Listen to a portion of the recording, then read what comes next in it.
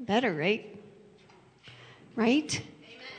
Okay, I was going to say, can't spend time in God's presence and not be better after, right? Hopefully it's the same for you at home, that you're enjoying God's presence with us. I didn't introduce myself earlier, but in case we haven't met, I'm Wendy. I'm the co-lead pastor here at Mercy Vineyard Church. And I'm so glad that you are all here. We're going to say our mission statement together before we get into things. So we can go, oh, she's got it up there already. Let's say it together. We are living a passionate mission to love, grow, and go for the greater glory of God. Yes. So this morning we're continuing a 4-part series called Agents. And we're talking about the role of the church body as people who carry out the mission of God's kingdom in our world. And Lee, like I talked about earlier last week, Lee talked about being agents of generosity and what that means. How do we give that part of our lives to God and give him complete control? Because that's what that is, right? And that's what tithing does, is help take us the first step in that direction to allowing him to have say over how we spend our money, right? And then the first week he talked about an agent of hope and how an agent of hope is always on mission. We are always on mission. So Jesus' life in me, like we just sang, needs to be evident. And our words should reflect hope so that we can be the hope to the world. And today we're going to talk about being agents of change. It's a timely message, isn't it? No, I know we're all over change, but we're talking about good change. We're talking about good change. Okay, so some of you may know this about me and Lee already, but we've lived in approximately 20 different places in the almost 28 years we've been married. That's an average of how many times per year? I don't know. But we've been in our last home the home we're in now, we've been there for how many years, Cole? 8? 8 years. He's my time person. So 8 years we've been in that house. So for the 20 years prior, we lived in about 19 different places. So talk about change. You would have hated it. So that includes every temporary place in someone else's home. That includes every apartment, every house. At one time, we lived in a hotel for about a month with 2 small children. That was in Connecticut. Also in Connecticut, we lived in a camper for a month with 2 small children. That was attached. It was outside of the church building. So we had to go into the church building to shower and eat breakfast, and because it wasn't hooked up. The camper was not hooked up. Do you remember that, Forrest? What? Yeah. Living in the camper? Yeah. We had our, the stage at the church had 2 closets on either side for like their sound equipment. That's where our suitcases were. And I remember the day like that we did that. I laid out all the suitcases on the floor at the altar because I had to rearrange them so that I only had to dig in 1 or 2 of them each day instead of, where are Forrest's clothes? I don't even know. We went to a laundromat. Oh, it was terrible. You can tell I have PTSD from that experience. So when we moved to Connecticut, you're going to love this. They put us in a hotel because the house we were supposed to be in wasn't ready, so we were in a large hotel. The hotel had a kitchen and everything, but still. 2 small children. Then I think Cole was not quite 2, so that meant Forrest was like 4-ish, 5. And then we had to move out of the hotel, so we were in the camper. And then the house that we were in, the previous youth pastors were still in it. And so we just moved in with them. I kid you not. 2 families living together in a 3-bedroom home. So that was fun. So I know a little bit about change, is all I'm trying to say. And you would think that all of that change would make, you would think that when you hear that we like change. But Lee and I really like change. We don't, love it. But I do honestly think that all of that adapting that we had to do really helped me, because I'm not fond of change. And so it really helped me, though, to learn to adjust to it a lot faster, because I had to. There was no choice. But I think if I asked for a show of hands, how many like change? There wouldn't be too many. No. Once we get used to it, it's fine, right? But the initial is not good. Even if it's, because a lot of times we fear what we don't know, right? And so when we come into something new or we're talking about change, it sounds scary to us. But as followers of Christ, we're called to be change agents in the world. So, in other words, we've been commissioned to extend God's kingdom. So, when we look at the state of our world today, it's more than obvious that change is needed. Amen? Amen. We could be old school today. Amen? Amen. Okay. We have real race and gender issues. And it seems that right now, a lot of people are living just below the boiling point, right? There's a lot of stress. There's a lot of anxiety. The strain is increasing. Many people feel angry, depressed, right? And there's a feeling that something must be done, and it's got to be done quick. We need a good change right now. And Jesus brought change and transformation when he was on earth, but it wasn't necessarily the way people expected. The disciples asked him in Acts 1:6, if Jesus was going to restore the kingdom to Israel.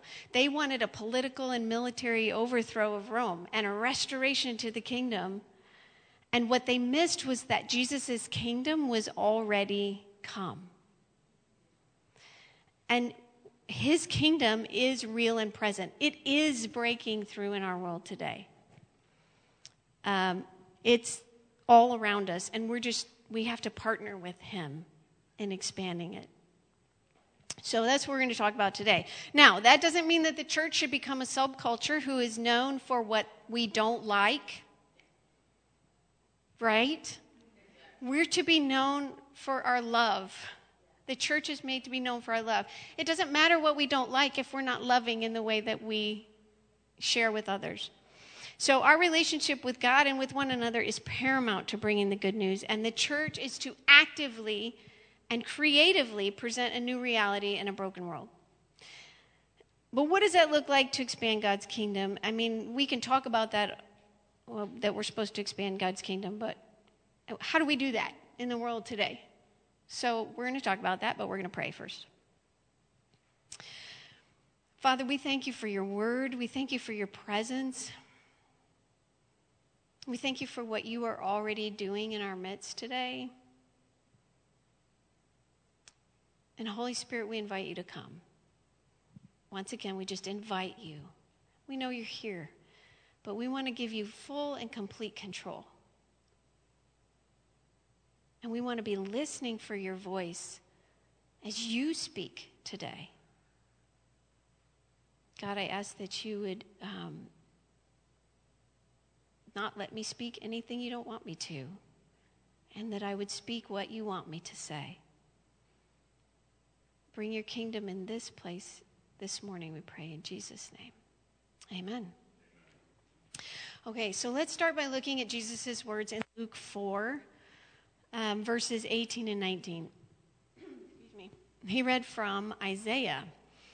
And it says, "The Spirit of the Lord is upon me, for he has anointed me to bring good news to the poor. He has sent me to proclaim that captives will be released, that the blind will see, that the oppressed will be set free, and that the time of the Lord's favor has come." And this was Jesus' mission, and now it's ours. So here's what I want you to take with you this morning.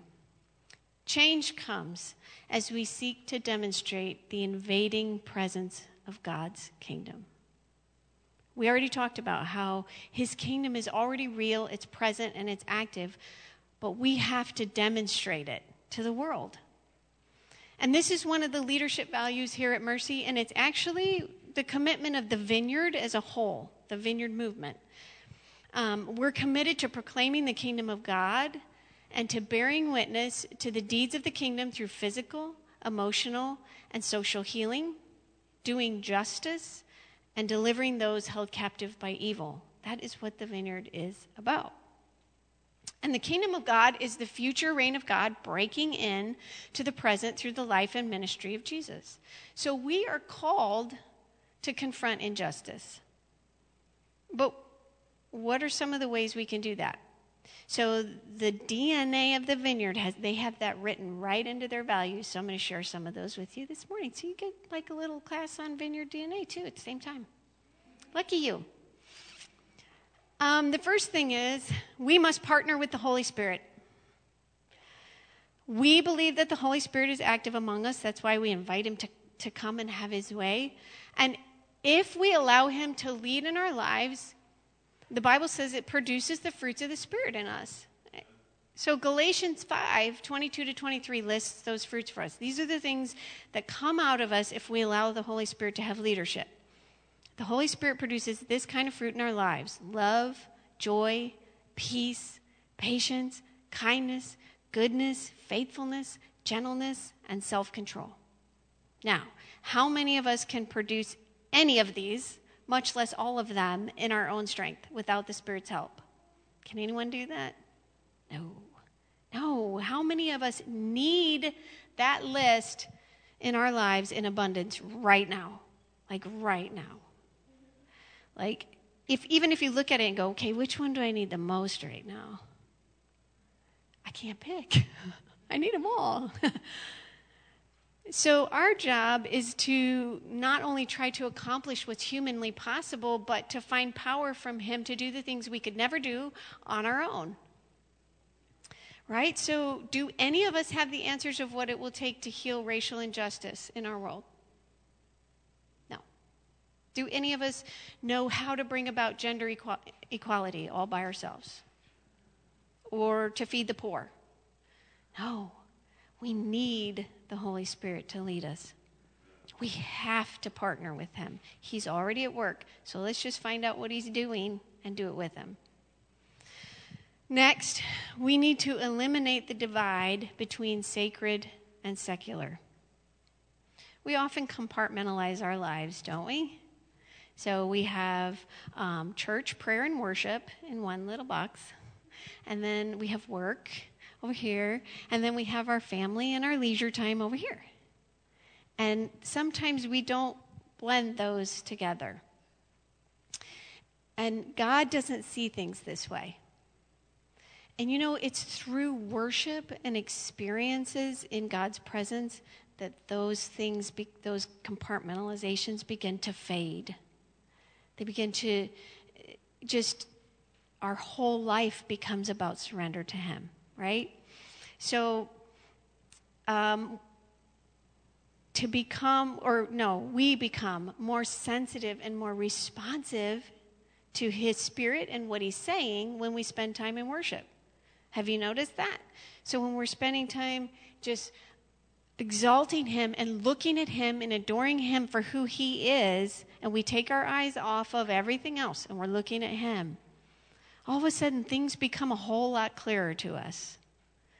All of a sudden things become like we kind of know what to do. And even if we don't know what to do, we're at peace, right? And so in his presence, we can see what the Father is doing and cooperate with that. Jesus said in John 5:19, I tell you the truth, the Son can do nothing by himself. He does only what he sees the Father doing. Whatever the Father does, the Son also does. And that's to be us as well. To see what the Father is doing and do it. The experience of God flowing out of a life of worship affects all the areas of our life. So now I'm not talking about just our worship here. I mean, obviously that's part of it. But when we worship at home too, that should be a part of your daily life, to worship God. Because again, it's in that time where we can take our minds off of the wind and the waves around us, and we see Him. And everything else fades away. And then our lives can move forward with God's purposes in mind rather than ours. Next, to confront injustice, go inward before you engage anywhere else. So the issue of racial injustice is at the surface right now. And it always has been. It's always been there, right? But recent events have made us even more aware of it and often our lack of understanding in it. And if we approach this as followers of Christ, if we approach this as if we already know everything, that does not reflect the love of God in any way. So we can't assume that we're clear of incorrect perceptions and even racist thought. We just can't assume that. Right? I listened to a pastor named Jordan Rice talk about this recently. And so this was his, because I feel like, let me just say it bluntly, I feel like I have to listen to Black leadership to know what to do in this situation, because I don't know what it feels like to be Black. Do you know what it feels like? I don't know what it feels like. So I think that listening to Black pastors and people in spiritual leadership who can lead us and guide us in this is very, very important.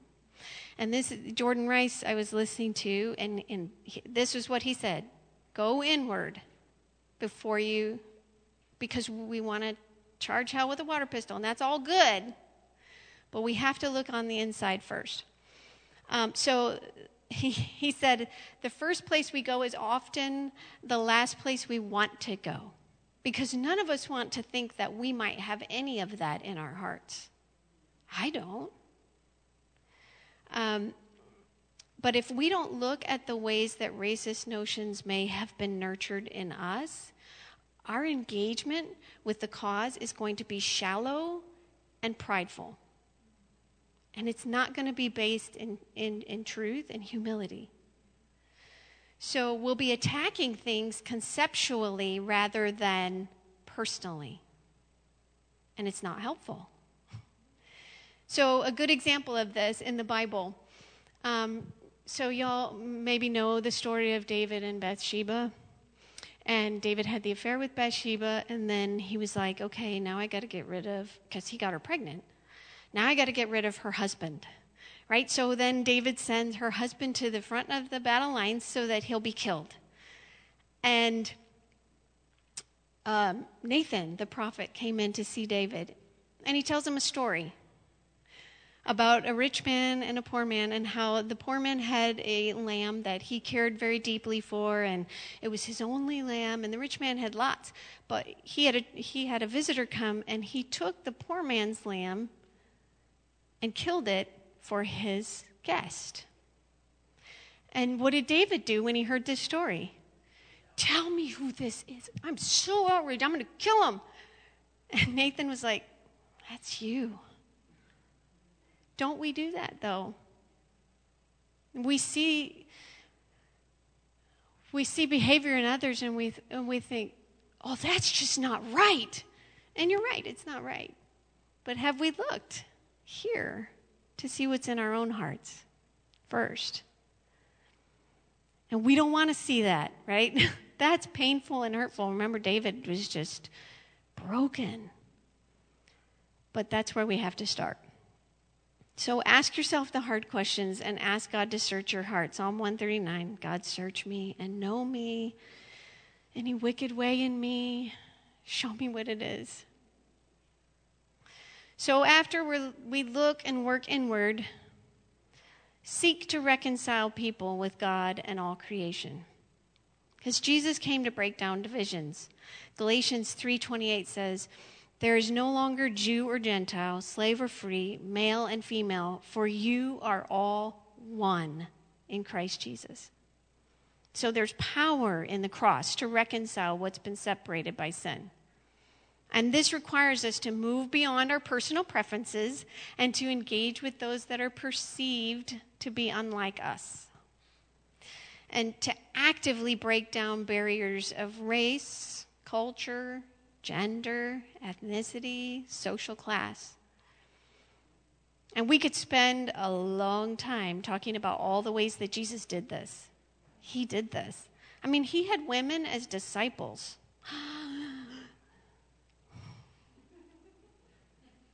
There were women prophets in the Bible. Did y'all know that?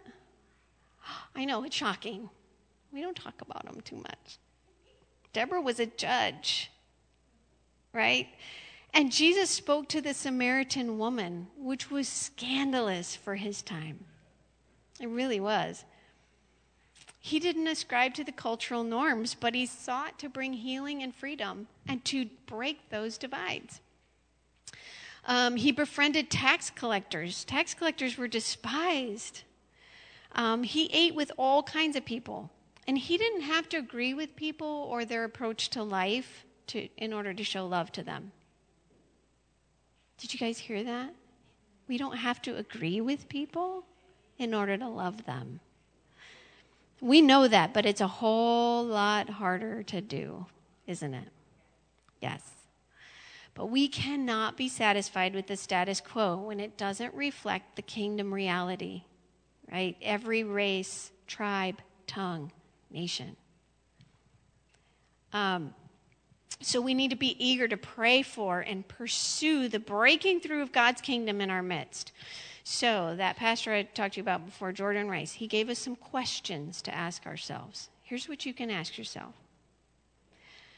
So, because let's say we've done our inward work, or we're beginning to do our inward work, and we want to begin to engage in this. Ask yourself, where is God calling me to get involved today? So, in any cause that we feel passionate about, we get paralyzed because when we think about all the work that needs to be done. There's a lot of work that needs to be done. So we have to shrink it down and ask God, where do you want me to get involved today? So recently, because if you look at the plight of children in foster care and children who have been abused, it looks like it's impossible to fix. So, and obviously, we do camp, but so we have somebody in our church who felt like they wanted to do something, and their heart was burdened for the children that we serve. And so she felt like God told her, bake cakes. Y'all know who I'm talking. You're all looking at her. Yes, it was Dawn. She said I could talk about her today. So God told her very clearly to bake cakes. Now, she is not a cake decorator. It looks like she is, right? If you've seen her cakes, they look like profesh, right? But so she said, yes. That's the thing that God told her she could do today. So she did it. So she decided, okay, her goal was 250, right, within a month's time, right? And she got that $250 in the first 12 days. So she's like, well, maybe I'll keep going. So she baked for how many months? 6 weeks. 6 weeks. And raised $1,000. So, yeah, that's awesome. So think about that. God gave her something to do. It seems like a small thing, right? Bake cakes. That seems like a very small thing. But because of her obedience to that thing that she could do today, 2 kids get to go to camp. 2 kids are funded for camp. Like, see how God can do that. So all we have to do, she's not adopting all of the children in foster care, right? She made cakes, and she's changing lives because she obeyed the simple things that, so that's what we have to do, is just say, God, what could I do today? What could you have me do today? Another question is to ask is, what has God given you a burden for? Even within specific areas like foster care or the racial issues or whatever, what is God giving you a burden for? Because you probably won't get the mission, what God has for you to do, until you get the burden. Now, that doesn't mean we don't do things when we see a need, obviously. But remember when Moses God spoke to him through the burning bush about setting the Israelites free. But before that, God allowed Moses to go see how his people were being treated by the Egyptians. And what did Moses do? He took matters in his own hands and he killed the guy. And so that's not what we're supposed to do. We're not supposed to take matters into our own hands, but see how God allowed him to feel that strong burden. And then when God called him, it was like, he argued a little bit, but don't we all? But then he did it, right? So ask, what's God giving you a burden for? And then the third question is, what are your day-to-day interactions? What are your day-to-day interactions? So maybe this is with people of color that you can learn from. Maybe this is with other people like you who are driving you nuts because they really don't think they have anything to learn. We still have to be gracious with them and walk with them on their journey, because everybody's going to be at a different place in this journey. And what we tend to do is get frustrated with people who aren't at the same place we are, or who aren't as passionate about it as we are. And we have, we think, well, why can't they just see? Well, they're not there yet. So in our day-to-day interactions, we have to be able to walk with people graciously on their journey and follow Jesus in the process, right? Again, it all goes back to partnering with the Holy Spirit. Lastly, engage in compassionate ministry. So here we are, we're going to engage. So what does that mean? Because you might think, well, I'm not in ministry. We think of ministry as something that pastors do or missionaries. But if you're a child of God, you are called to ministry. And to engage in compassionate ministry is to lean toward the lost, the poor, the outcast, and the outsider with the compassion of Jesus. So we've received the mercy of God, and we need to be willing to give it away. And it's not out of a sense of duty, but it flows from the love and the mercy and the grace that's been lavished on us. Just like we sang this morning about the reckless love of God and how he chases after us, he pursues us. And so because we're grateful for that, then we can extend that to others, right? And sometimes God's pursuit of someone else is through you. And so we have to be open to that. Compassion isn't simply kindness and sympathy. Compassion means to suffer with. It means to enter into the pain of others. And we don't like to do that. But it's what Jesus did. It said that we were called to proclaim the year of the Lord's favor. And in order to do that, we have to be led in compassion. So it's about breaking down barriers and stereotypes and engaging our hearts on a deeper level to move past the fear of getting in too deep, of failing, because you're going to fail. You are. You're going to mess up.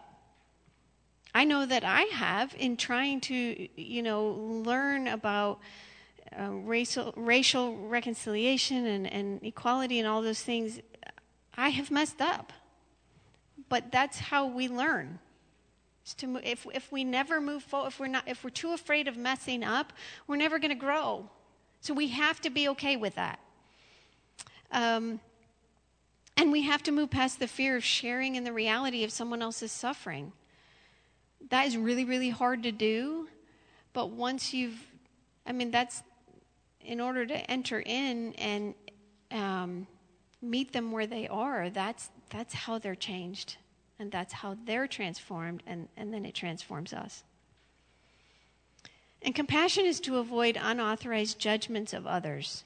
We can't be thinking about how they ended up this way. Did they deserve to be in the position they're in? Well, did they provoke this? That's not compassion. Did Jesus ask us those questions before he set us free? He did not. We're all struggling and in need of grace. All of us. And we have to see one another that way, and we have to see others that way. And it can be messy. It will be messy and complicated. And it will most certainly be humbling. But it is the way that Jesus loves. And compassion also involves serving others in concrete ways, meeting physical needs and serving the poor as if it were Jesus himself. So Jesus didn't just proclaim, he demonstrated his compassion for physical needs, right? He was moved with compassion and healed people of physical disease. He fed 5,000 people lunch because he cared about them and their physical needs. And so I think that most of us no longer believe that just talking about the good news of Jesus is enough. We can't just talk about it. We have to demonstrate it. We have to show it with acts of service, right? It's a both and. It's not one or the other. We need to look at meeting physical and spiritual needs. So as we wrap up, maybe there's an area that we talked about that God highlighted to you. If he did, I encourage you to lean into that, no matter how uncomfortable it may make you. And if not, if maybe you don't feel like there was anything, I'd encourage you to ask yourself a few questions. Am I talking about change that needs to happen without actively pursuing it, or without looking into my own heart to see if the change needs to take place there? Because aren't we quick to talk about, oh, that needs to change, that. Do I compartmentalize my life, or do I allow the Holy Spirit to lead in every area? Do I shy away from entering into the pain of others? And what are some of the messages I've heard and believed about race? Because, I grew up in a fairly diverse environment. Our schools were integrated so that we would be diverse. So we would get bused across town, and other people would get bused across town, so that everybody was like, there was a big mix of race in our schools. And I had friends of other races, right? But that doesn't mean that there aren't preconceived notions I might have, because the environment that I was in wasn't always friendly to those mixes. And we can't expect to be rained on and stay dry. If it was around you, it probably affected you in some way. So we have to think about those things. And we have to let God search our hearts in those things. And as I said before, none of us know all the answers to bring about the change our world needs, but the Holy Spirit does. And as we partner with him, he's going to lead us in little ways that are going to invoke bigger change. Think about it. If we all changed and became more compassionate like Jesus, how the world could change. And as we worship, we're going to see better what God's doing in the world, and we're going to gain more of his heart for others.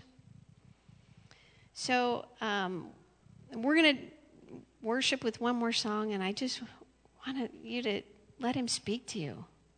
Let him open your heart to the things that maybe you don't want to look at. But whenever God exposes something in us that we don't like he's quick to work in it. So he doesn't expose that thing and look at how ugly this is. Now, what are you going to do about it? That's not Jesus. He says, look at this, but I want to heal it. I'm going to change it for you. And here's what I want you to do. Right? He gives us everything we need. So don't be afraid of it. Just lean into it. Let him speak to you this morning. The worship team, go ahead and come on up. And I just encourage you to seek God in this. Get prayer if you need it. Let him speak to your heart this morning.